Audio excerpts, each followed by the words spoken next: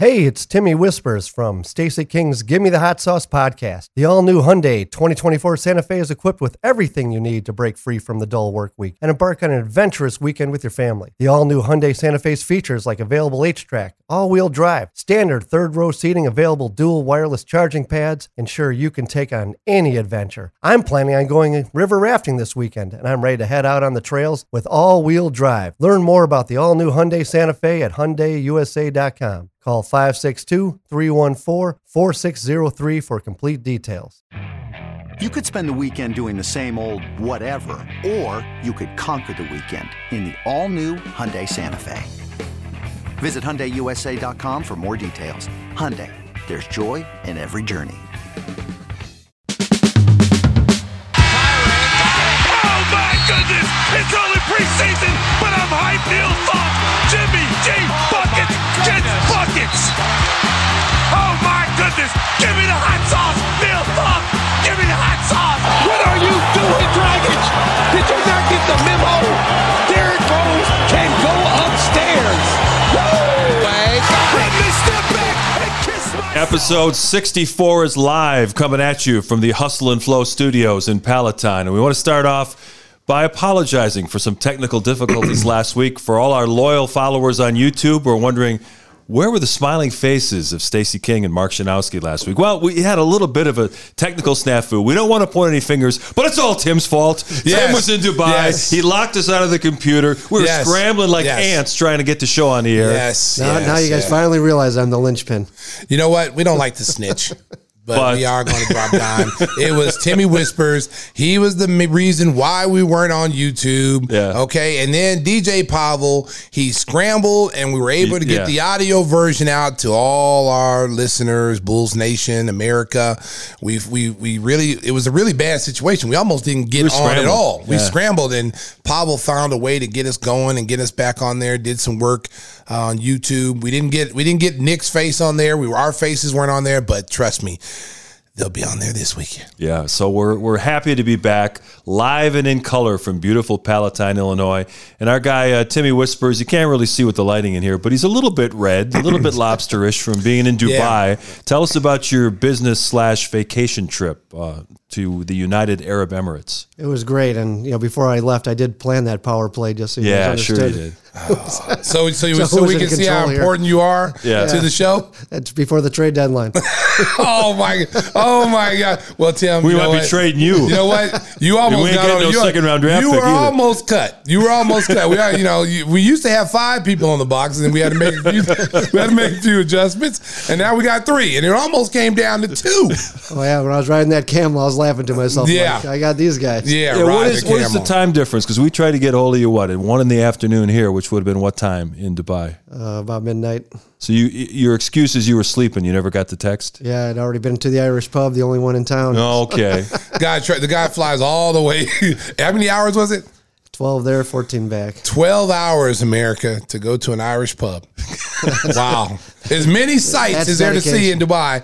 He wanted to go to an Irish pub. You said you have to go undercover. You're not supposed to drink in Dubai, so they have to have these speakeasies where you go. No gambling, no drinking. Really? I did not know that. Is that how they make all the oil money? By staying clean? Yeah, Vegas on steroids, but without the gambling or drinking. Really? Yeah. Well, tell our listeners and viewers about what happened. I mean, what did you think of the place? Oh, it's absolutely amazing. I mean, it's brand new. So they started building the big buildings about 15 years ago, and they only became a country in 1971. So it hasn't been a long time. It was basically just a big sandbox that they started building in, and they've done an amazing job because it's a brand new city. So did you get to see all the cars that are left there? Tell the story about the cars and why they're left there. I had the guy drive me by the place where they take them from the airport, and it is filled with Aston Martins, Ferraris, lots of other cars too. I mean, there's everything in there. And no Hyundais. They auction them Hyundais off or now. Toyotas. Yeah, you can actually go on a website now. It's a global auction that they have every week. What, they're seized from the airport? Yeah, because there's no debt allowed there. So you have to work. So what happens is someone is losing their money, they're better off just taking off, and they'll just leave the car at the airport and they're gone, never to return. So are you a big oil tycoon now? Did you make some big deals over there? No, it's all medical. So Did you wear a robe and did you wear the garb that's over there? Robes, they do have stores that's all they sell. Yeah, and you didn't get any. No, and I had to find out, is that okay to wear that? And they said, yeah, absolutely. Yeah, everybody wear. All my friends who went over there wears it. I'm going to wear it when I go over there. Yeah, why not? Yeah, I think it'd be pretty cool. You can rent a Rolls Royce for pretty reasonable. Everything with cars is very reasonable there. You were talking about how, like their Ubers were really nice too. Yeah, like, all Lexuses and first class Uber rides. Yeah, $10 to go across the city. It was for 4 people. Chicago, if you're listening. Okay, can we get that going on here in Chicago, the city of Chicago? Is like 2 cents a gallon. So I don't care. It's right. Yeah, Whisper showed me the pictures. It's amazing. Oh, yeah, it's amazing. Structures there. El Jarab, the Burj Khalifa, amazing. What's the area, Tim, where they have all these high rise houses? They look like they're on a beach in a row, and they look like they're kind of like out on their away from the city, but it looks pretty Jumeirah sharp. Beach. Yeah, that looks pretty cool. And now there's 2 Palm Islands. Really? They built a bigger one after. I didn't even know that till I was there, and you could see it from these high rises. You'll have to post some pictures at GimmeTheHotSauce.com. Yes. Yeah, definitely. We also like to hear from some of the listeners and viewers. If you want to send us a question, that's info@GimmeTheHotSauce.com. Is that right? Yeah. Yeah, we'd love to hear from you. We'll read some of the best ones on the air. We always read. We've been entertained seeing some of the comments on YouTube. On YouTube. We read all the. Hey, listen, when you leave a comment on YouTube, we read every single one of them. And occasionally I'll pop down there and I will answer those questions as I see them. Some of them are really funny. Some of those are really funny. It's hilarious, some of the questions you guys come up with.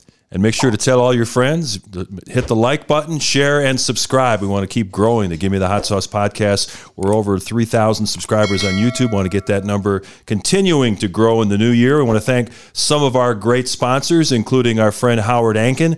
Chances are, if you live anywhere in Chicagoland, you've seen Howard on a bus, train, billboard, or TV commercial with a famous Chicago athlete. He's got a new one out with Io DeSumo, who we're hoping to have on the show real soon. Howard is everywhere. So if you've been injured at work, in a car, truck, or rideshare accident, or on a camel in Dubai, that's right. Call our guy Howard. He's a third-generation attorney from Chicago, and his number, easy one to remember, 312-6-million. That's our guy Howard Ankin, 312-6-million. You hear about any camel accidents in Dubai? No, but we almost had a head-on out in the desert in a Toyota Land Cruiser. We did a dune ride, and there's no signs out there, so people are just flying all over the place. And I got that on a video. I'll post that. Yeah, he said he almost got into a head-on collision. Oh man! Yeah, the trucks come the other way. That's all we need to hear. So keep Howard's number handy. Yeah, so keep an ambulance handy and a doctor. you going up on those little sand dunes? I've seen them. Yeah. People diving up on those things, man. And when he said he almost hit head-on, I believe that. Yeah, he was sand surfing too. You showed me some video of sliding down a big hill. Well, he went like at a great time too, because the weather wasn't like his normally. Because if he would have been there like in the summertime, he wouldn't have been able to be out there that much. No, it was the 70s. It was perfect. It was like 70 degrees, so it was really nice there. Normally it's like 100 plus 100. Him and his guy Rich would have been crawling in the desert. They're having hallucinations. Yeah, beer, looking for the Irish pub. Irish pub. Anyone see the Irish pub? But the camel ride was pretty cool, though. Seeing the videos of you on the camel ride, that was pretty cool. It's weird. You need to learn how to work the camera because your wife kept trying to show you how to videotape everything and get everybody involved in it. Those discussions are always fun when your wife's telling you. He's got the camera, pointed up in the air. Yeah. We're seeing the sky. We're not seeing the sand. We're not seeing the camels. We're not seeing anything. We're seeing the camel's ass. I don't want to see the camel's ass. I want to see camel toe. The view. That's right. The camel toe. Hey, America. I didn't know where they got that word from, but I saw a camel's toe, and I understand. It all makes sense. It all comes together now. You freak. Timmy Whispers. Timmy Whispers is back. Show gets off the rails right off the start. Good to have you back. We also want to ask Stacy about celebrating his birthday over the weekend. Happy birthday belatedly. Yeah, you know what? Once you get to 35, you really stop having birthdays. Yeah, I get it. So yeah. I'm 35 forever. I'm like Lestat the vampire. I only stopped at 35, man. But I will say this. Thank you for all the birthday wishes, America and Bulls Nation. I appreciate it. It was awesome. Got to spend it with my family. I didn't go anywhere, specifically, but I had my boys come over. Yeah. And, we had a wonderful time. Don, me, my 3 sons, we had a great time hanging out, telling stories and stuff like that. It's good whenever you can get your kids together all in one place, because it's so hard because they got their own lives. They all work. Right. So to get them in one place is awesome. So we were able to get them all in one place, but they never turned down free food or beer. So, as soon as you say that, if you say, hey, come visit Dad, well, I think I'm going to go out tonight. And let me check my schedule. But when you say, hey, we're going to have food, beer. Oh, what time? What time you want me there, Dad? So did you put party hats on Brixton and Kobe Kai? No, man. You know what? Those little meatballs. You know what? I love those little suckers, man. I love those dogs, man. But Kobe especially. Kobe is he is starving for love. He's one of these dogs that wants you to hold him, wants you to squeeze him. But the problem is he doesn't want anybody else to get any love. So if Brixton comes up and gets on my lap and wants to be petted, he'll knock him off, paw him in the head, knock him off. He's very jealous of anyone getting the attention. He could be dead sleep in his little bed, mind his own business, and then Brixton will kind of sneak over, I'm going to sneak over and get petted by my dad because I don't get this love from my dad very often because that little selfish son of a bitch over there. So he comes up, and then all of a sudden Kobe will wake up and will run over there. Yeah. And then slap him in the head and push him down, and then he'll want to. You got a bully in the house. Yeah, we got a bully in the house. I liken it to prison. The other day, Brixton was eating something. He had something in his mouth, and then all of a sudden, Kobe came in and just took it. Give me that. Give me that cornbread. You're not gonna eat that cornbread. Give it here. Give me that fruit. That kind of thing. Just punking him. And Brixton is older. And I'm thinking, but Kobe's big. Kobe's a big dude. He's weightlifting. Yeah. Kobe would be one of them dudes be in the yard. Yeah. He'd be leading. He'd be pumping iron with his shirt off. That's Kobe America. Yeah. That's my little pocket bully. He is yoked. And Brixton's more the athletic type build, the skinny muscular build. But Kobe's yoked. Kobe be like the dude to be giving everybody orders. Go get this guy. Go do that. Go take that boy's cornbread right over there. I want that. That's Kobe. Well, we've gone about 50 minutes. We haven't said anything about sports, so maybe we should talk a little bit about basketball. Obviously, Stacey didn't make the trip to Toronto, but we watched the game intently, and when they took the lead, when Vucevic got that lucky layup inside, I'm like, man, they're going to win this game. Yeah. And then, unfortunately, they get the tip in by Barnes, and they lose in overtime. That was a tough one. Oh, it was a tough one to lose because they had every opportunity to win that game. That game was a lot of ebbs and flows. Toronto would get a lead. The Bulls would get a lead. It was a good, hard-fought game. I mean, Toronto's going to be a team, Mark, that nobody's going to want to play in the playoffs because they don't have any really big, dominant, big guys, but what they do have is a lot of long, athletic guys, and you can see the pressure that they put on you when they decide to press. And every time we played them this year, they trap us and they put pressure on us, and we don't handle the press very well. Last night's game, we gave up too many offensive rebounds, too many points in the paint. We had an opportunity to win that game when Vooch hit that lucky shot. When the shot was running down, as the shot clock was expiring, and to for them to, all we need to do is get a rebound. Yeah, that's that hurt all them all we night. knew. They got 22 offensive rebounds, and that's when when you I watched that play, and I don't point fingers at anybody, but in that situation, all 5 jerseys have to be in the paint. Mm-hmm. There was some guys leaking out. And there's no reason to leak out because where are you going? Yeah. You've got to get in there and help rebound the basketball. And so, it's one of those bang, bang plays too. It was like, it was a quick hitter, boom, boom. And then, he got the tip in, and they've been getting offensive rebounds all night long. And that's something that's hurt the Bulls all season long is second chance opportunities. But their ability to score neutralize that against certain teams. But against long athletic teams, especially down the stretch, you got to rebound as a committee. It's not just 1 or 2 guys. It's 5 guys in the paint making sure we come up with the ball. And it was Scotty Barnes who got the tip in to force overtime, and he has a story that's very similar to Patrick Williams. He was the 6th man when he began his 1 year at Florida State, then he eventually moved into the starting lineup and was drafted number 4 overall by the Raptors, just like Patrick Williams drafted 4th overall by the Bulls. And I think Bulls fans are thinking, man, if Patrick Williams can be like Scotty Barnes, we really got something here. Well, I think Scotty Barnes is a little bit bigger than him. I mean, as far as physically bigger, because he played the center spot last night, and that kid's going to be a good player. I mean, he's a guy that can handle the ball, he can rebound, he can score, he can shoot. I think the best thing that happened to him was Siakam being out early. And then he was able to establish himself in the Toronto lineup as being a guy that can do pretty much everything that Siakam could do. And now he's established. So he's one of their main guys. And, he didn't have the best of games last night, but he hit shots when they needed it. That offensive rebound was huge.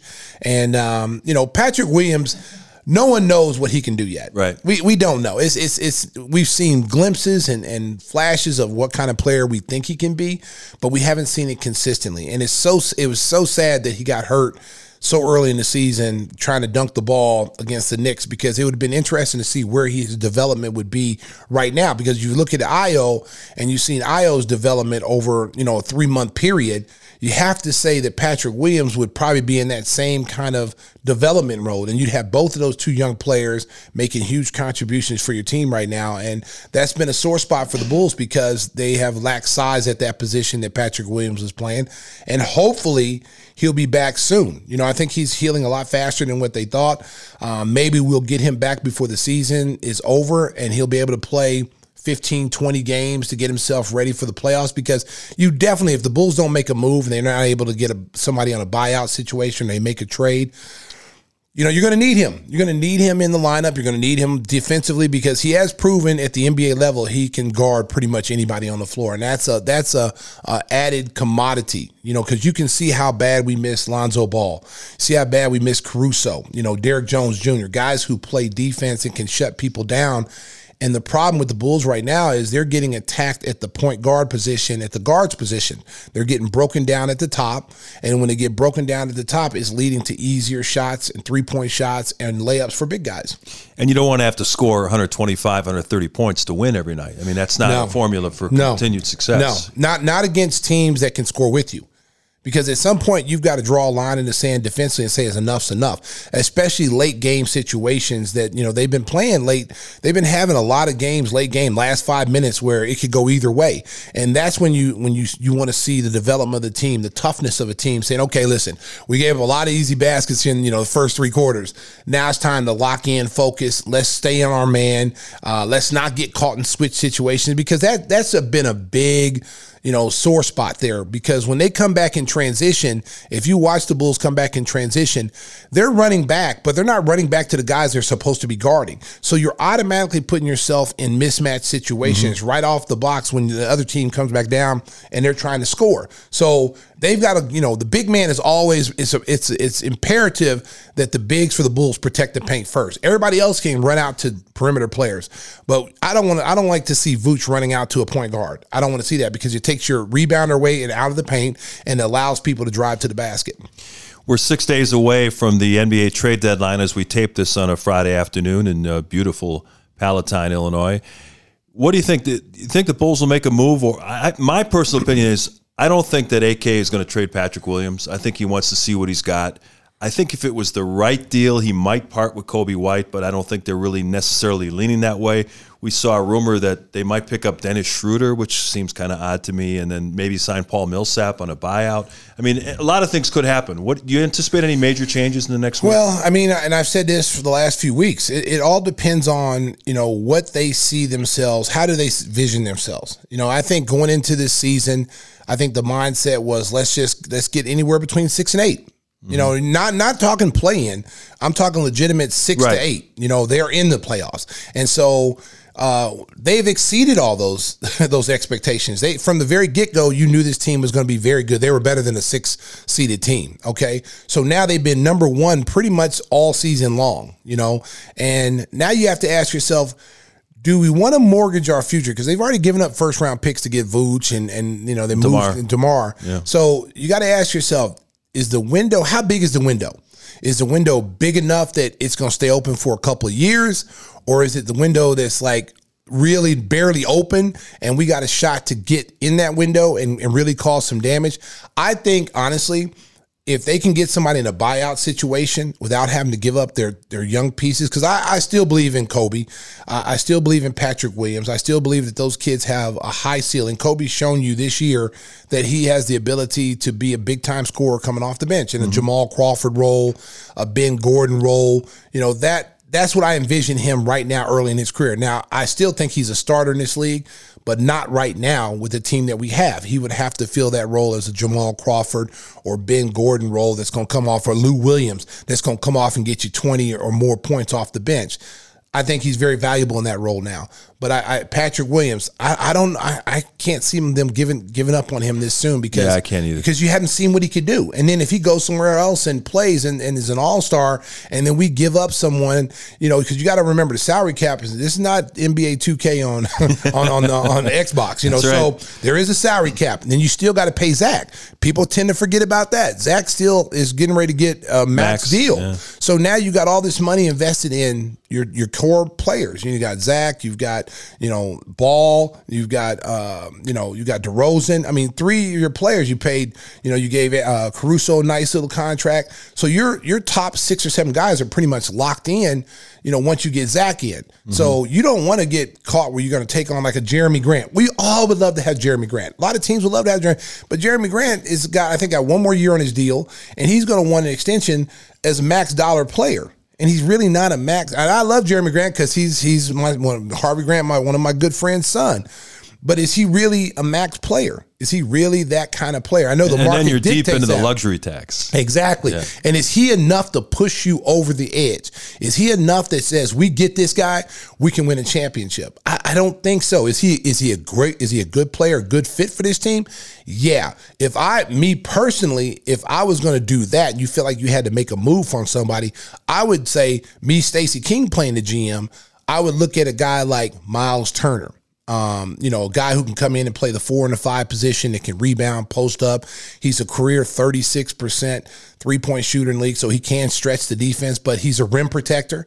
And what would Indiana want to part with? What do they want for that type of player? Patrick Williams. Well, because they're trying to give up something, but if you could finesse them into something else, maybe a Kobe and some expiring contracts, because they want to rebuild.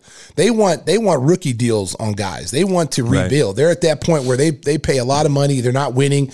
They're a playoff team that's constantly going to be 7 to 8 play in, and you're paying all this money and you're not getting what you're paying for. So they're ready to break up that team. A lot of teams are ready to break up. So, I don't think AK is going to do it, honestly. I think that the one thing I like about AK and Mark, they don't show their hand.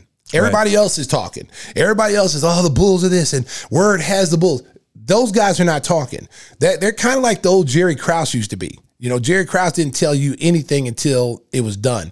And I like the way they do business. You don't know what they're thinking. You don't know where their mind is going towards this team. But you can bet this. They are going to improve this team in the areas that they think that needs to be improved for them to be a winning team. And Zach LaVine, it was painful watching him try to play with those back spasms last night. And then his post-game interview, they put him in front of the Zoom cameras, and he was in so much pain. He was wincing while he was talking to the reporter. So we're taping Friday afternoon. I doubt if he's going to play against the Pacers. And you have to think long term. He played 42 minutes in an overtime game, and he was in a lot of pain. Yeah, and you know what? I mean, I felt bad for him because I knew he was in a lot of pain last night. He probably should have sat out last night. Yeah. But it was one of those gut check times. It's like, hey, my team needs me. The kid wants to win. He just got nominated, elected to the All-Star game again, and he wants to play. That guy does not want to miss games. DeMar doesn't want to miss games. It was a forced rest for DeMar, and that's one of those situations coaches have to look at and say, can we give this guy a couple of days off? Now, the good thing is that if you give him the night off tonight against Indiana, he has 2 nights to rest for Sunday's game. Another back-to-back. Which is Sixers and Phoenix. Yeah, you got Sixers and Phoenix. So it's like, do you just give him a couple days off, let him heal up, and then, take our chances on Sunday, and then Monday, I think. Is it Monday we play? Yeah, Sunday, Monday. Yeah, and it's like 5 games. And against the Pacers, Sabonis is out, Turner's out, Brogdon's out. So yeah, that might be a game that you can rest him, and you want to – listen, Billy's one of the better coaches in the league. He knows what to do. And it's just getting those guys to do it. Going to Zach saying, hey, we're giving you the night off because we feel you need rest. So we're going to give you the night off. But I know Zach's going to want to play. And, it's going to be tough. Mm-hmm. We'll see what happens as the Bulls get ready to take on the Indiana Pacers Friday evening. Coming up next, the NBA trade deadline is just fast approaching, and one of the guys' name was being thrown around is a former Oklahoma Sooner, Buddy Hield. Sooners, baby. Yeah, he almost went to the Lakers in a trade over the summer. He's still with Sacramento, coming off the bench. We'll ask Buddy about what he anticipates coming up. But before we do that, I want to remind you that when it comes to insurance for your auto, home, and business, make sure to contact the king of insurance, nationwide agent Jeff Vukovich at jeffvuk.com. jeffvuk.com. That's jeffvuk.com. And Stacy, remember, Nationwide is on your side. Adam and Robbie Hummel were in Toronto yesterday, and they didn't know what to do there. I think Adam was going to sing, and then he chickened out at the last second. Yeah. I give everybody confidence. I take the pressure off Adam every night. He never has to sing it, but when I'm there and he does sing it, he sounds like Pavarotti. Nationwide is on your side. I'm like, wow, man, the little guy with such a deep voice. Yeah. Then he said he was trained as an opera singer. That's right. Come on, man. Come on, stop it, Adam. You wasn't no opera singer. I need to see proof. I need to see some kind of award. I need some diploma that you went to the School of Fine Arts. I need to see it. And Stacy's going to be back for the game on Sunday, and then you'll be hitting the road later in February, right? America, I know everybody was concerned last night. Yeah. They were wondering where your boy was. Bulls Nation, I am fine. I'm not having any kind of COVID situation. I'm fine. The reason why I didn't attend the game last night in Toronto is because during the road games, we do the road games from WMAQ Studios, Channel 5, down in the city, because I'm not physically ready to travel yet. But good news.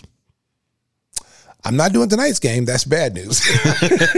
But good news. I'll be back for the Charlotte game, and I will start traveling after All-Star break.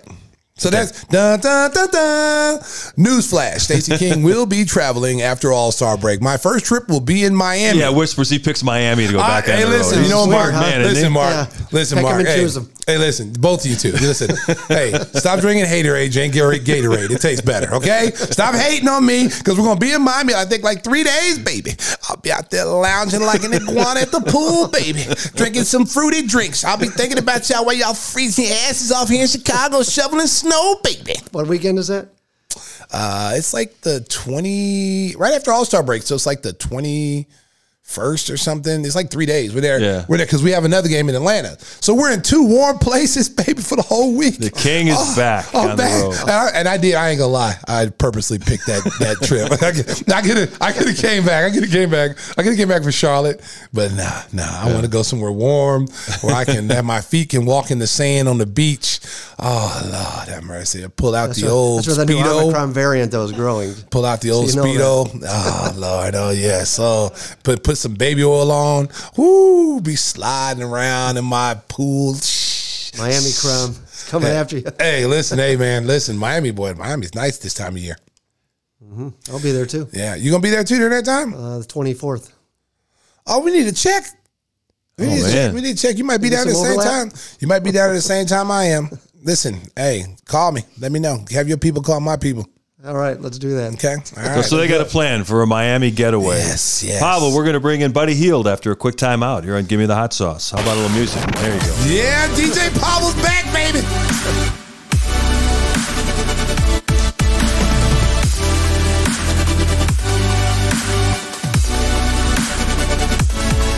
We are back on Give Me the Hot Sauce, and now we are in the presence of 2 Oklahoma legends. Of course, our guy Stacey King and Buddy Hield, who took the Sooners deep into the tournament during his days with the Sooners. Buddy, thank you so much for joining us.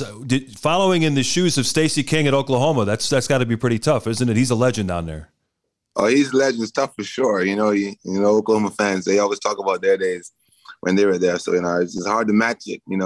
I still would never beat them out because, they were the guys that start everything for us. So he'd always be above me no matter what the stats or numbers say. I appreciate that. But you know what? Listen, he almost single-handedly got them to a national title. Single-handedly. He was on a mission that year. And it was so fun. It was so much fun watching him. I remember going there talking to him and just a great kid. You always wanted to see him do well.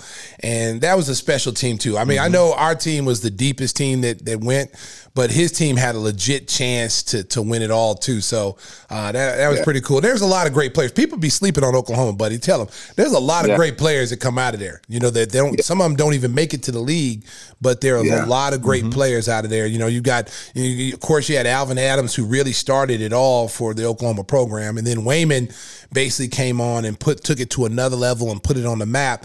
And those two guys, I always say, when people say, who's the greatest player? My first thing I always say is Wayman and Alvin Adams, because they started it. You know, I just helped put a brick in the road. Buddy helped put a brick in the road, and we've made it to the program the way it is today. For sure, no doubt. He's right about that. Buddy, when you think back to your days at Oklahoma, what stands out in your mind? You know, how fast it went. That's how fast it went. Like, you know, as a kid, you always think about, like, yo, I'll go to college, you know, I'm going to the Final Four. But then after that, you know, your mind, thinking back in your mind, I'm going to get to the NBA. And after that, you know, you just keep going fast and fast. As we year one, you're learning the ropes, you're learning the town, you're learning the fan base, everything. And year two, just like, okay, this is it. You got to make that next jump. And after that, 3, 4 just hit you like this quick. And he's like, man, I'm senior already. And then it's like that uncertainty, what's next? You know, you're going to the league, or I'm going overseas, I'm trying to find myself a job. Like, what's next? And that's when you got to figure out what you're trying to do as a basketball player or as a human being, as a man. Like, how are you going to, like, approach everyday life, what you want to be doing for the rest of your life? And it just happened fast. And like Stacey said, man, I had to buckle up, and I had to be on a mission. You know, worked out every day, twice, 3 times a day sometimes, and I prepare myself to get to the position where I'm at today. I think one of the things I felt when I was at Oklahoma getting ready to go to the NBA, like you kind of were thinking, like, what is the NBA going to be like? Because when you're at Oklahoma, you're having fun. There's no money involved. You know, we all struggling. You know, we struggling to buy some pizzas. We struggling to get some food. Right. You know what I'm saying? So you get to that, you get so close to that next level. And you go, what is that next level going to be like? And I thought when I got my first year, you know, I went to a championship caliber team. But my mindset when I came here, I was like, man, I miss college every single day, because you really find out, you really find out that the next level is business. It's not like college. You know, did you have that same feeling as well, buddy? Oh, like you hit it on the nail, man. Like, every day I was like, bro, like, I miss college. And like, and the point is, it's not like it was just saying like, yo, I don't want to be in the league, but it's just like, yo, you see how like college was just like, it was more like structured, you know. Yes. It's more like everybody's together, and like everybody's like, yo, it's basically every man for himself, low key. Yeah. You know, but the plan is to win a championship, but it's like, yo, after that, like, everybody's by themselves, you know, like you really by yourself. Like, college is more togetherness, and like you around your friends, and like it's just more of a better vibe. When you get to the NBA, it's like, yo, like you really by yourself. Like, you go home, it's you're home, either your brothers with you, and like, yo, you don't want to be doing that because you're so used to a custom lifestyle in college, where you're so used to like practice, swim, stand in the gym, all that type of stuff. It was just different. So like, you just get used to that grind and that lifestyle. And like, you travel on the plane, you see guys staying overnight and doing all the stuff. In college, you never do those things, you know. So you just got to get used to it. And of course, you didn't like it, but you got to get used to it. And you're like, yo, this life is better. How many times when you were a rookie did you get on the phone and call the guys on your team that were still at Oklahoma? And how many times did you jump on a plane anytime you had, you know, like 3 or 4 days off that you went back to Norman? Because I did it almost every single time I got 2 or 3 days off. I was back in Oklahoma visiting my friend. I missed my teammates so bad. My phone bill was so expensive that first year because I was homesick. I just missed being around that camaraderie that you had, because as you come in that league, man, I came on a team with veterans, dudes that had wives and kids, and it was totally different. It was a lot different. Yeah, like Oklahoma, there's a football game, and I know that, okay, Saturday we get Friday, okay, training camp start, I'm going to Oklahoma. Like, you know, or when training camp start, we got a day or practice over, I said, yo, I'm going to try to sneak over to Oklahoma, man. Just like pop in, pop back out. And then the point is, it just felt better being back in Oklahoma, like, and I know a lot of guys that did this too, like, it just feel better being at where you used to be, because like it make you feel like, you know, relieve a lot, because like you said, like being around those NBA players, like your new teammates, they have wives, they have kids, like it's just different. And he's like, man, like that means I got to be like this, and like, you know, eventually we can get to that one day, but like you was not ready. You was just culture shock to the environment, and but it was fun. I snuck Oklahoma a couple of times. I'm not gonna lie to you, but I mean, and then the point is, and it helped me to find myself. The league, because sometimes you got to go back where you come from, and after when you go back there, it's business, and it helped me locked in though.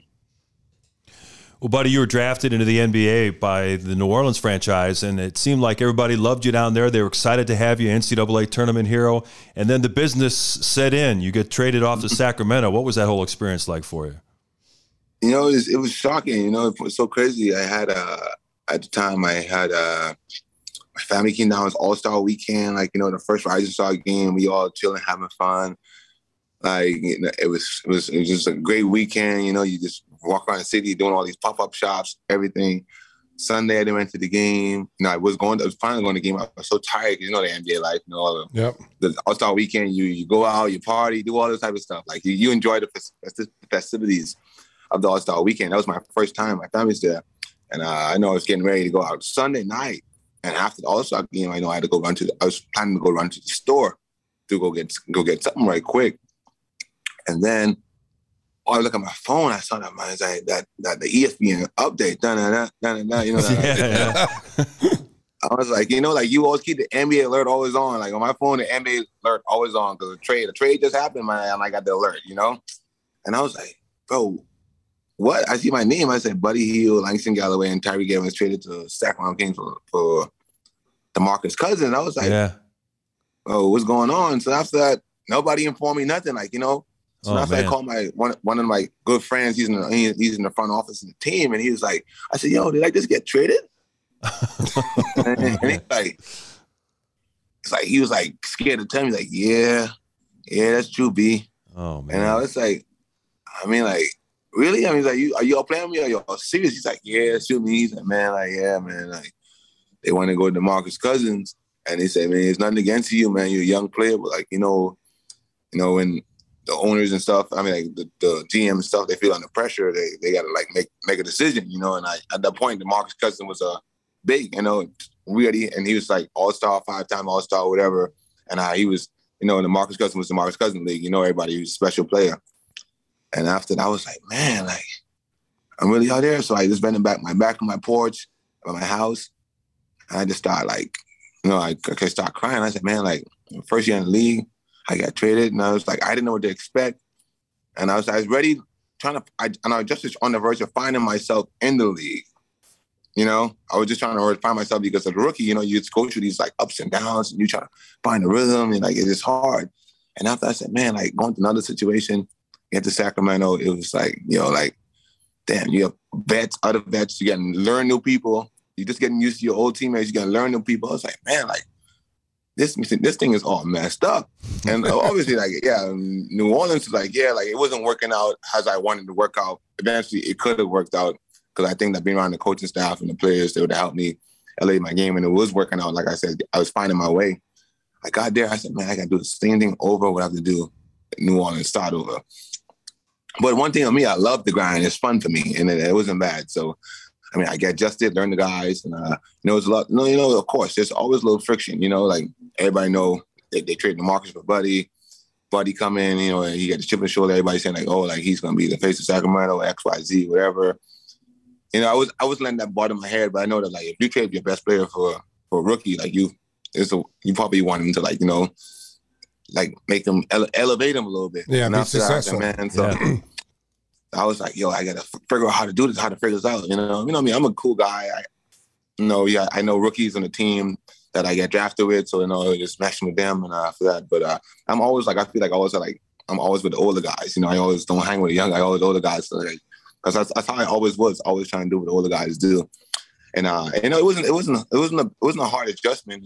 Just the hardest thing, just like trying to like, get to know those guys because everybody's like in their own world and their own feelings, doing their families, and like that was like the biggest adjustment for me. And coming to Sacramento from New Orleans, it was like a totally different culture shock, you know. So I was like, yeah, used to New Orleans, the food, Sacramento, basically everything was like closed like 10 o'clock, you know. So like you just like, man, like these cities, man, I can't win with these cities, you know. But it is what it is, though. But, you know, coming from Oklahoma, you were a big-time scorer. You've seen every defensive coverage. You've seen boxing ones. You know, your senior year, you saw everything, people trying to stop you. What was the biggest adjustment for you coming to the NBA to translate your game from what you did in college, and what did you have to change or get better at when you got to the NBA? crazy you say that. I've seen a lot of defense. I guess you say the physicality, number one.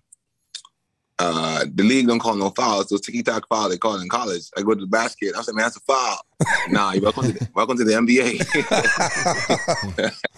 I said, okay, bet. All right, bet. That and just the speed and it's just like learning the game, man. Learning how to score, get your shot up faster, the length. Guys, you go to college, like you're the best player in college and you think you're elite. When you have guys, just guys way elite than you, move faster than you, move faster than in college. So you have to really mentally think how am I get a bucket of this guy? Whether use a ball screen, pin down, back door, something, because it's not I'm the best player in college, I can do whatever I want. No, you get really mentally go to your mind, how am I get a bucket? And that's why I say the game is more mental than physically, because this league is tough, so I was mentally preparing myself each and every day, okay, who's guarding me? Who's my matchup? What does the defender likes to do? What he doesn't like to do? How can I get my shot off? And of course, I'm an elite shooter, so teams be on me. So I have to work hard to get score, work hard to score. So it was a big adjustment. But once I got my knack and my niche and I had to run harder, I had to get to spots faster, it wasn't that bad to adjust. It's been quite a roller coaster ride in Sacramento. You've had multiple coaches, multiple general managers. You've had high lottery picks that have come and gone. Willie Cauley-Stein. I mean, Marvin Bagley's been struggling to find a foothold there. What's it been like for you dealing with all the changes and always, a new roster every year and people thinking, when are the Kings finally going to win consistently? I'm trying to figure it out too. And the point is, it's the business side of it, you know what I mean? Everything is not going to go perfect how you want it to go. And you always sometimes I ask God, why am I in this situation? But, and I'm always every year we going to make the playoffs. We made the playoffs. And we never get there, but as it, I wouldn't call nobody out. I do nothing about say what's wrong or whatever. I just said that we didn't have the good luck, and I think that the picks we had and people we had, I just think that it's there wasn't a right fit at times, and or we did all. There probably was the right fit, but we didn't or using the right way, or coaches was didn't get enough longer leash to to make things work. There's a lot of things you can go off of that, and but I think that guys here are playing hard each and every day and are working hard. They're fun guys to be around. I just feel we just haven't really clicked in the way we wanted to click. And like you guys say, we have a talented group, but it's just that we haven't figured out how to click. So I don't know what needs to be, what's to happen, what needs to do. But I think that we have good, solid pieces, but we haven't been able to click. And that's been very frustrating on the front office and the players end too. Well, the thing that's so amazing about it is, and I don't think sometimes people tend to forget, you guys are one of the youngest teams in the league. I mean, I think you got maybe one or two guys 30 years old or older. So you got your core group of guys are still in their 20s. And, right. Watching you guys play, I mean, you got a great point guard in De'Aaron Fox. I think he's one of the, top 10 point guards in the league. And so, you're a great shooter and, you've got Harrison Barnes on that roster. I mean, there is some talent on that roster. Halliburton, who's, yeah. I liken Halliburton, De'Aaron Fox to, what, Dame Lillard and McCollum is in Portland. They're those kind of guards. They're interchangeable at the point guard position. They can attack you from anywhere in the floor. That's why it's just so amazing that you guys, and I watched you play. I watched y'all play Golden State last night. You guys play hard. It's down the stretch when you need to buckle down a little bit and yeah. find a way to win. You guys haven't figured that out yet. Right. And as I say, that's why I say it's being a frustrating part. We have the capability of doing a lot of things, but it's not translating, and so I don't know what needs to be changed or what's in plan for the future. But I know something always have to change because something's not working, and we all know that. That's human nature. If you're still the same and you haven't improved, something has to change, and that's part of this business. Things have to change, and because everybody wants to win, so we all try to find what's best for the team and how can help us. How can we help this organization, this team, and the players get to the next level and get to the playoffs? Buddy, we all saw the rumors over the summer that there was a possibility you might have been traded to the Lakers. How close did that come to actually happening? Man, there's a lot of rumors, man. I don't know, man. I don't know. Of course, I would have loved that for sure. Growing up with kids, Laker fan, Kobe Bryant fan. The whole Bahamas is a Laker nation. Is Laker nation because of the way Michael Thompson, he was drafted there. Yep. So we all grew up Laker fan. Rick Fox was always there. So it would have been a great opportunity. Play with LeBron and AD, and being in LA, of course. But just to play with LeBron and pick his brain and just see, just see how things would have been. But I understand it's a business league, and Russell Westbrook is a great player.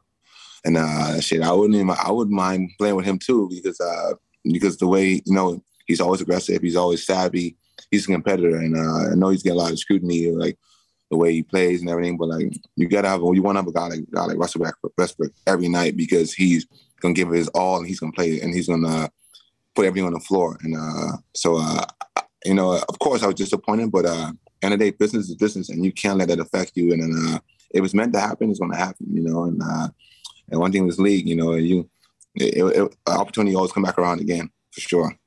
Tell our listeners who don't really, they know you as an NBA player, know you at Oklahoma. Tell them a little bit about your background growing up in the Bahamas, and how difficult was it for you growing up in the Bahamas? I mean, I know it's nice weather, it's not too difficult, but being a basketball player, because it's not a basketball hotbed. And talk a little bit about your journey and how hard it was for you to, for people to see Buddy Hield as a basketball player from the Bahamas and take you seriously. I tell everybody my story, and every time everybody asks me how do you make it over the Bahamas? And I say every day as a kid, it started off me. I used to live with my dad, and my dad, and my dad thinks I'm gonna work out with my mom, so we moved to my grandmother, and I think that was the best thing that ever happened to me. And people might say yeah, you were not around your dad, but sometimes stuff like that either make or break you, And that made me who I am, the person today, because I had to figure things on my own. My mom had 7 kids. And I was man, I got to do something, man. I used to be a track athlete. And I said, man, track is not making enough money, man. You got to be one of one. You have to be one of one. That means you got to be the best of the world at what you do. And if it's not a 100-meter dash, you're not probably making a lot of money.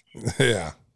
And we're going to keep it real. Yeah. So I was and as a kid, I was thinking about all that 10, 11-year-old. I was thinking about that. I was man, I be running track. And I said, man, this is not it, man. And I started watching college basketball, and I just started seeing the atmosphere. And I started watching Kobe Bryant. I started watching Allen Iverson. I said, man, I want to do what those guys doing. Because, and I saw the money they were making. And not even because of money, but they had fun. The fans was interacting with the fans was passionate about it. And I said, man, I got to be a part of this game. And of course, I didn't stop playing basketball until I got 11, 12 years old, really. And then after that, man, as my mom, she never used to let me outside because where I was living in the neighborhood we was living. And it was not a bad neighborhood. She just was a protective mom. And I used to go to the park. Every time she leaves the house, I used to go to the park, 7 o'clock in the morning, 8 o'clock in the morning, be in the park all day playing basketball. And then after that, nighttime, she comes, you can hear her van squeaking on the park. And everybody be like, yo, your mom's coming. And I used to get butt whooping every time. Every time I used to get butt whooping. I used to get my ass beat every time because I was supposed to be home and the sun was down. And the sun down, you're not home, something wrong. Oh, and my grandma, she always snitched on me. I ain't seen Buddy all day. So I used to get whooping all the time. But that made me who I was today. I had to grind. I used to I was always a hustler. Growing up, I was always trying to find ways to make money. Whereas I used to mow people's lawn for money. If my mom needed extra money, I try to help out, whatever I could do, because I worked so hard just to see her happy. And my biggest goal, as I want to get to the league, because I want to get her a house. I want to make sure that she had a life, because a woman with 7 kids, she was pregnant at the age of 17. Man, she didn't really live a life, Yeah. She sacrificed the whole life for a kid's life. So I was man, I gotta do something special for her. And my plan was to get to the NBA and make sure I get a house and make sure she didn't work a day in her life no more, and wherever she can relax, travel the world, do whatever she want to do. And whatever anything I did in the Bahamas growing up, you know, when I go to basketball trips, I had to go in the corners and sponsor money and like, but that all that sacrifice I did that helped me make me and mold me who the man I am today. And it shows, you know, a lot of, you know, shows where I come from, because in the Bahamas, man, like basketball is not, like y'all say, it's not the hot spot for you know, it's a lot of short people lives there. And if you want to get out there, you have to grind, you got to separate yourself from like going out with friends, staying home, like just being like basketball skill wise, like the skill coaching is not there, I'll be honest with you. And like people might say like it's there, like, you know, I had to work out each and every day with coaches early morning, 5 o'clock in the morning, just to catch up. And when I came to America, I was like, man, I'm so far behind, because these guys, them like 50 and 16, and like they were like way ahead of me, you know? Yeah. So I was like, man, like I'm so far behind. So I had to work my butt off when I went to high school in Sunrise Academy. And like, you know, I already had the work ethic, so I had to really like push and grind, because like I said, man, if I want to get to the NBA, I got to catch up with this dude's act. So I mean, I got to work triple and double every day to catch up with these guys. And man, it paid off. You know, it wasn't easy, but like end of the day, like I don't want nothing easy in life. I want to get everything the hard way. I don't want nobody spoon feed me. That's how I grew up in the Bahamas. You know, we just gonna go there and grind for what we want, and we gonna get to, and like that mindset I had, like I was not stopping until I get to the league, where it would take me. So I was 25, 26, I was not gonna stop, and I was just trying to make any way possible to get my mom a house and make sure she had to work a day in her life. Well, Buddy mentioned earlier during the interview that he got an NBA alert. We'll pass that along. We are taping the show on Friday afternoon. The Los Angeles Clippers are trading Eric Bledsoe, Justice Winslow, Keon Johnson, and a future second-round draft pick to Portland for Norman Powell and Robert Covington. Robert Covington is a Chicago area native, went to Proviso West High School. Wow. Yeah, so, Buddy, as you get the deadline coming up next Thursday, are you kind of wondering, am I still going to be in Sacramento when the clock strikes midnight? I mean, the only time we see, man, if I'm still here, just going to keep grinding out and trying to figure ways to make this thing work. And if I'm gone, I'll be appreciated. Thanks Sacramento for just bringing me here. And it's been a good 6-year journey, but you know, it's business. You know, if I move on, I move on. If I don't, like I said, I'm still Sacramento Kings, but everything's in God's hand. It's not in my hand. End of the day, I always tell people this: once I have a job in the NBA, I'm happy.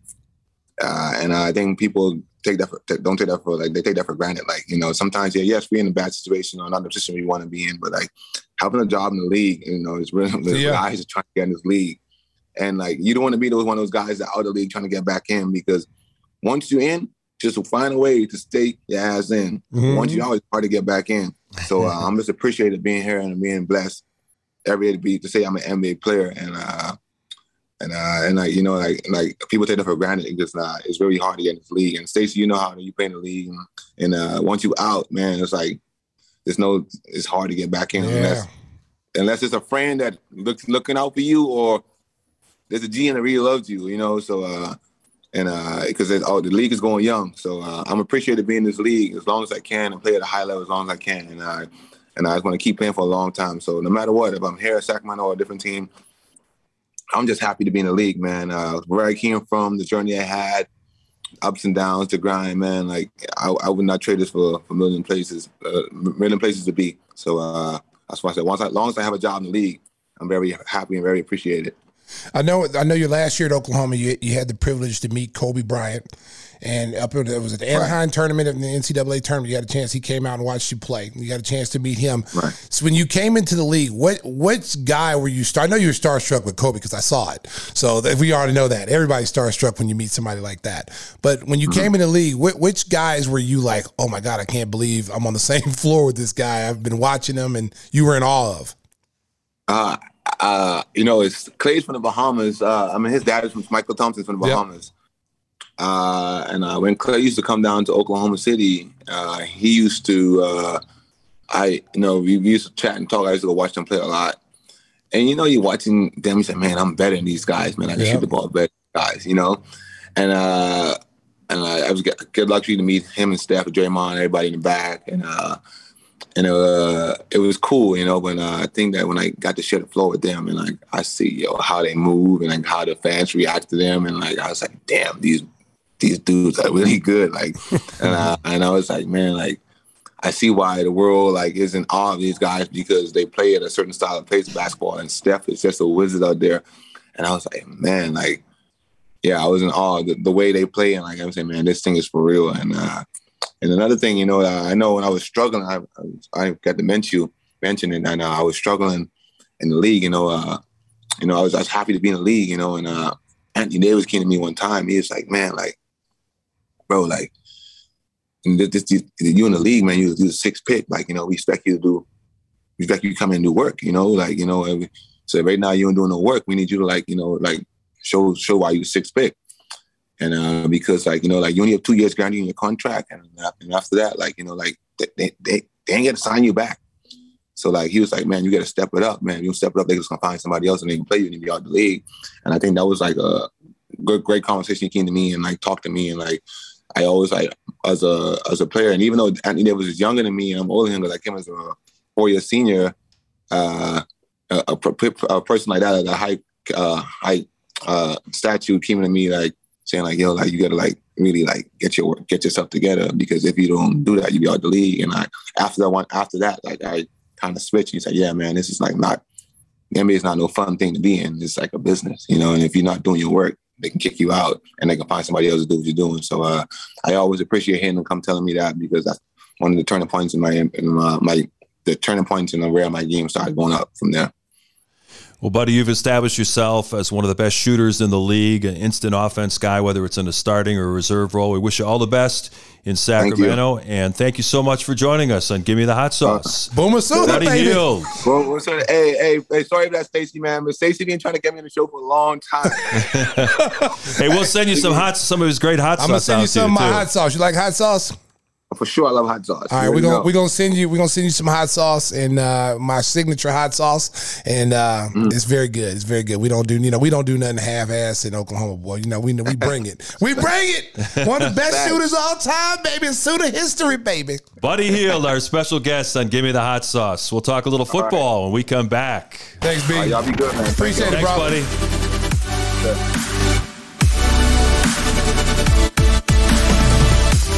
We are back on Give Me the Hot Sauce. Great talking to Buddy Hield. Fantastic interview. And he got the alert about that trade. Interesting, Portland selling off. They could have some big changes coming up. There's going to be a lot of teams selling off. Portland is in a situation where, the Clippers are in a situation they need small forwards, because most likely Paul George is going to be out of the rest of the season. And I think Kawhi Leonard is going to be basically out the whole season. So they've been struggling at the small forward position. So getting a guy like Covington and Norman Powell, both guys can play that position. Norman Powell can score and defend, two-way player. So that helps the Clippers, who just beat the Lakers last night. Yeah. Reggie Jackson hits a game-winning shot to win the game. And they've been playing pretty decent under the circumstances, losing two superstars. They've been playing pretty good. So this will give them a little bit of a boost going in, trying to get to the playoffs with the team that they have now. And Covington was the guy that was linked to the Bulls, maybe thinking he'd be a guy to be a good defensive wing for the Bulls. He would have. Because he plays the stretch four position now. He's really a natural 6'7", but he can guard bigger guys. Yeah. He can step out and guard. That would have been a good situation. But what do you have to give up to get a guy like that? What is it that the other team, like Portland, wants for that? We want your future first. It's like, he's not. No. He's 30-something years old. You're not gonna mortgage the future for a rental player that's only going to be here a year, and then we lose that first round pick or whatever. So you got to be very smart if you're general manager. The teams that need to sell and try to get under the luxury tax, I understand what they're doing. It's a free for all. Buy one get two free, because you get two. You think they gave up two players that basically play the same position. So the Bulls are in a different situation. They've got a team that wasn't even picked to contend. At the beginning of the year, not just Nick Friedel. We give Nick a lot of a lot of crap, but there's a lot of NBA experts that did not think the Bulls were a playoff caliber team. They thought they were a 10th seed. Maybe they'd be a play-in team. And now, here they are. They've been number one, mostly top three most of the season. And now they find themselves at number one. Now people want them to go out and make all these home run moves. That's why AK is who he is, and Mark Eversley and JJ Polk. Those guys are, they think things through. They don't rush and get put under pressure by what media thinks or what fans think, because this is the fastest turnaround I've ever seen any NBA team make. I mean, seriously, like as long as I've been in the NBA and been a player and a broadcaster, this is one of the fastest turnarounds I've seen from a team that was, 11th fighting for a play-in game that didn't make it, and overhaul the entire roster, a whole new roster except for maybe 2 or 3 players.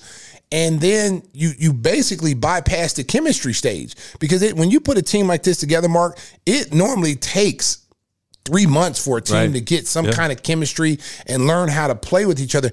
And not to mention that, but you brought in frontline play. You brought in players that were starters, that were the man on other teams, and now they have to blend their talents together. And I tell you what, man, it's been amazing to watch the chemistry of this team. And even with guys being out, the Bulls continue to win.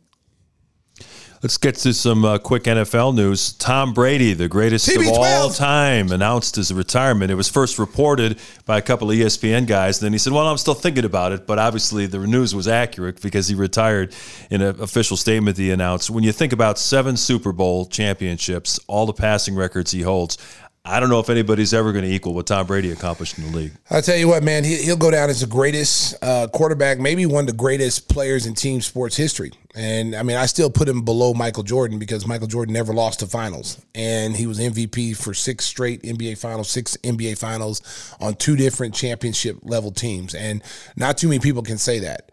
Tom Brady in football, it's very difficult what he did. I mean, to come from New England where you're in a situation where everything's set out for you. He took some bad New England teams to the Super Bowl. I mean, seriously. People say, oh, well, he had talent. Name Hall of Fame receivers that he's played with. 0. Randy Moss. You'll say Randy Moss was one, but for 1 year. Yeah. Randy Moss got picked off of waivers from Oakland. So it wasn't like they drafted him. He was in their system. People say Julian Edelman. I don't think Julian Edelman's a Hall of Famer. I think he's a good football player, but not a Hall of Famer. Wes Welker's not a Hall of Famer. The only Hall of Famer receiver that he played with other than Randy Moss that was in the New England system was Gronk. Gronk will definitely be a first ballot Hall of Fame. That was the one guy. Think about the running backs that he played with. He's played with a ton of different running backs. So you got to tip your hat off to Tom Brady, because what he did in New England and won all those games and Super Bowls in New England, and then came to Tampa Bay, where Tampa Bay the year before had Jameson Winston there, who threw 50 interceptions and 50 touchdowns or something. And Tom Brady was probably looking and saying, "Wow, you know what? At 40, I'm better than him. If I can just take care of the football, which I've done my whole career, those 50 touchdowns and then cut the interceptions down, they got a great defense, and then I'll recruit guys." Because he basically recruited guys to come play. Gronk was retired, was enjoying, retired life, did not want to play. And then all of a sudden he comes in. And then you get, Antonio Bryant comes in. And they almost got Julian Edelman to come play, but his loyalty to the New England Patriots kept him from coming. But he really wanted to come. And they turned that franchise around, won a Super Bowl. This year they came up short. Wasn't his fault. You had the distraction of AB. They missed Chris Godwin, their number, really arguably their number 1 or 2 receiver. They missed him, and a lot of his weapons were gone. Leonard Fournette got hurt at the end of the year, which threw his rhythm off a little bit. And their offensive line was banged up going to the playoffs, and they got beat. They got beat by a good Rams team. Yeah, and Brady at age 44 passed for over 5,000 yards. He was like number 1 or 2 in the league in just about every statistical category. But I think whispers what bothered him. He said that his wife was getting tired of seeing him getting hit, taking those vicious hits on Sunday, and I think she makes more money than he does. So I guess it's okay for him to retire, right? Yeah, it works for him. But people also forget that his first choice was the Bears. I don't think that was his first choice. Well, he said it. He never said that. He said it. Come on, Whispers. Whispers might have tipped back too many on that one. He might have heard Bucks, but he thought it was Bears. Going to the cold weather. Nobody knows. How dry I Giselle am. called me and told me that. Nobody knows how dry I am. He wanted to go to the Bears. Way to go, TB12. Oh, man. The Bears are one of the teams that were rumored when he hit free agency, but they never had it. You know, the way their organization is run, there was no way they're going to. You know who said he wanted to come to the Bears? Yeah, the Bears. No, Russell Wilson was the Yeah. one that said he wanted to come to the Bears. him too. That was one of his destinations. Everybody wants to come to the Bears. Yeah, everybody wants to come to the Bears. It's not going to happen. doesn't? But I tell you what, though, he had an amazing career. He did. He will go down as the greatest NFL quarterback. You know, it used to be Joe Montana, but now, and I love Joe. But it's going to be Tom Brady. Now it's going to be Joe Burrow. Joe Burrow's got to win a few more. But I will say this. Yeah, Broadway Joe Burrow with his guarantees and stuff. America. Did I not tell you? Go back a couple episodes. The Bengals. The Bengals did not tell you they were going to beat the Titans. Don't sleep on Joe Burrow in Kansas City. It would not surprise me if they won that game. And what happened? They won the game. And I'm going out. I guarantee they are going to beat the Rams. Let it ride. There's your parlay. I'm riding it out. They are going. Joe Burrow and Jamar Chase are going to beat the Rams. You heard it here on Give Me the Hot Sauce. Yes. Hey, before we get out of here, there was a big story that really bumped the whole Tom Brady thing off the headlines, and that was Brian Flores, was fired by the Miami Dolphins and has applied for different jobs, is suing the National Football League, citing racial discrimination and saying the Rooney Rule doesn't work, and he wants the league to take some responsibility. When you look, there were 9 coaching openings. 4 are still open, but 5 were filled by white coaches. And Stacey, it's a serious issue in sports and in life, and Brian Flores is putting his career potentially in jeopardy by filing this lawsuit. Well, it's very similar to what Curt Flood did for free agency in baseball. You know, he gave up, and he was a heck of a player, all-star caliber player, gave up his career for something he believed in, equality for, African-American players and free agency to be able to go where you want. Sometimes people do that. Sometimes, the cause is bigger than the paycheck per se. And I give Brian Flores a lot of credit because, you know what? It'd be different if he was a bad football coach. You look at what he did in Miami and with the talent that he had down there, it was obvious they wanted to lose. This guy coached them to almost making the playoffs the whole time he was there, And I know people look, he was 8-8. Okay, have you looked at that team? You had a rookie quarterback in you, and he was injured, and you had to put in someone else. You know what? Listen, at the end of the day, when you look at the leagues, you look at the NBA. NBA is so far ahead of all the other leagues when it comes to hiring African Americans in prominent roles, whether it be coaching, general manager, and the league is predominantly African American players. They are Adam Silver and David Stern. I mean, they do a great job of making sure there's diversity in the NBA. They do. I mean, tops heads above everybody else team sports. The NFL's behind, and I know the argument that, put the Rooney Rule in, and that's, that was getting African-American coaches interviews. But what you're starting to find out was those are just one of those like topical things. Like, check the box. Yeah, we brought one in.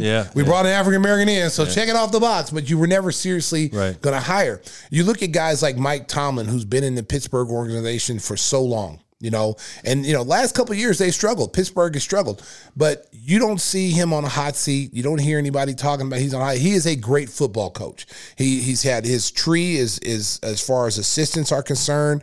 It speaks for itself, and it doesn't matter if you're black, white, green, blue, or yellow. Everyone should have the same, due process when it comes to interview. If the guy is green and he's more qualified than the black or the white or the brown or whatever, then he should get the job. Okay. And if his record and he blows away his interview, because a lot of things nowadays, people go off interviews. How are you in the interview? And let's say, you got a guy that comes in and he's a terrible football coach, but he blows you away. Urban Meyer. Prime example. He might blow you away in the interview process and his past accolades as a college coach, but he hasn't proven that he can win at the NFL level. When you have coaches that white, brown, black, that are more proven coaches than him, but he got the job based off of he won at Ohio State, the name recognition, but we saw that he was a terrible football coach at the pro level. And there's been a lot of coaches like that who've been hired basically off of their name. You know, the retreads, I always like to say, guys who continually get job interviews and get coached when they've proven that they can't win at this level, and they continue to get hired. And these young assistants like, Byron Leftwich, who's a top offensive coordinator. Most coaches now are being hired because they're great offensive coordinators. He's a great offensive coordinator from the Bucs. They went to the Super Bowl. He coached Tom Brady. He was Tom Brady's coach. You're telling me that guy's not qualified to be a head coach on any level? Eric Bieniemy, who's been Kansas City's offensive coordinator for the last 4 or 5 years, and calling plays. Everybody knows Andy Reid is the last one that makes decisions on everything, because we saw that with Matt Nagy. But those guys still have an important role on those teams as the offensive coordinator. They work hand in hand with the quarterback, the tight end, the receivers. So they are qualified. You just got to lose the stigma of, and the owners are basically the ones, because the owners are the ones who own the team. They're the ones who say, I want this guy, I don't want that guy. So you got to lose that stigma of color. You have to look at the person as an individual, and is he qualified to be is this the guy I want because he's got a good moral standing, he's good with the players, he's going to be able to get things out of these players. And I think when you start looking at it that way instead of looking at it as color, I think it'll be much better off. So that's going to be a big story we'll be following as the weeks progress to see what happens with the lawsuit that Brian Flores has filed hopefully, against the Mark, NFL. Brian Flores doesn't get blackballed because of that. Yeah, that would be the worst possible outcome. And it would be so obvious if that's what happens. Mm-hmm. This guy is a good coach. He's a good human being. You've never heard any bad things about him on any level that he's been at. And he deserves an opportunity to, if he's not a head coach, to be a defensive coordinator, because he's a great coach, and he deserves to be on someone's roster. If they hold that against him, it will be obvious of what he just said. Another big national story, the Major League Baseball and Players Association, that's a mess. We're not even going to get into that now. We got plenty of time. But pitchers and catchers were supposed to report on Valentine's Day. That ain't happening. So cancel your spring training plans if you had early. They're trying to get an arbitrator, though. That's what I'm hearing. Mediation. Yeah. We'll see. And hopefully they can do that and they get it. I think at the end of the day, I was just talking to somebody about it who does baseball games, and we were talking about it. And the most important thing that I think these players and owners have to understand is that we're still in a pandemic. The entertainment dollar can only be stretched so far. People don't want your nonsense People don't want to anymore. don't want to hear about where you're finagling over millions of dollars when they're having a hard time making ends meet, especially during this time. Yeah, get in the room and figure it out. So you got to be very careful about that, not to alienate your fans, because anytime baseball's had long strikes, the fans it took a while for the fans to come back for that. Mm-hmm. You know what I'm saying? They'll have to bring steroids back. Well, there you go. But it takes a little time for that, Mark. So they definitely got to be mindful of that, their fan base. Hey, tell the folks how they can get some hot sauce. It's flying off the shelves. Oh, it's flying off the shelves. Yeah. Tim's filling orders even as we're doing the show. Oh, America. If you liked hot sauce and barbecue sauce, then you're listening to the right show. Give Me the Hot Sauce has the best small batch organic sauces to spice up your kitchen. Chicago-style red sauce with garlic twist. Our St. Pat's Verde green sauce with extra avocado and cilantro. And our King's Q, a bold, spicy, and sweet sauce, just like Whispers. Use code HOTSAUCE21 to get 21% off your first order. That's HOTSAUCE21 for 21% off. Order today for the holidays. The holidays? What holidays? Super Bowl Sunday. Super Bowl Sunday. Yes. Yes. That is a national. This is like what is it? Ron Burgundy. Just keep reading. Just keep reading. We're just keep reading what they give you, buddy. We want to thank our guy DJ Pavel. For manning the board, doing a great job as always. And as Pavel always reminds me, make sure to like, share, and subscribe. Give me the hot sauce on all your favorite podcast carriers and YouTube. Right, Pavel? Right. And she'll like it too. Stacy and Dawn are going home in Windy City Limo, so make sure to tell your friends about that. Windy City Limo provides championship service. Making a reservation is so easy, it's a slam dunk. Let Windy City break the full court pressure of traffic and get you to your destination in style and on time. Contact Windy City at 866-94-WINDY. That's 866-94-WINDY. And remember, She'll like it too. Pavel, how about a little music on the way out? There you go. Yeah. Oh my goodness! Drive home safely. Chicago. BP. Thanks to Buddy Hield. Thanks to everyone. We'll be back with a new show next week. Oh my goodness! Give me the hot sauce, Neil.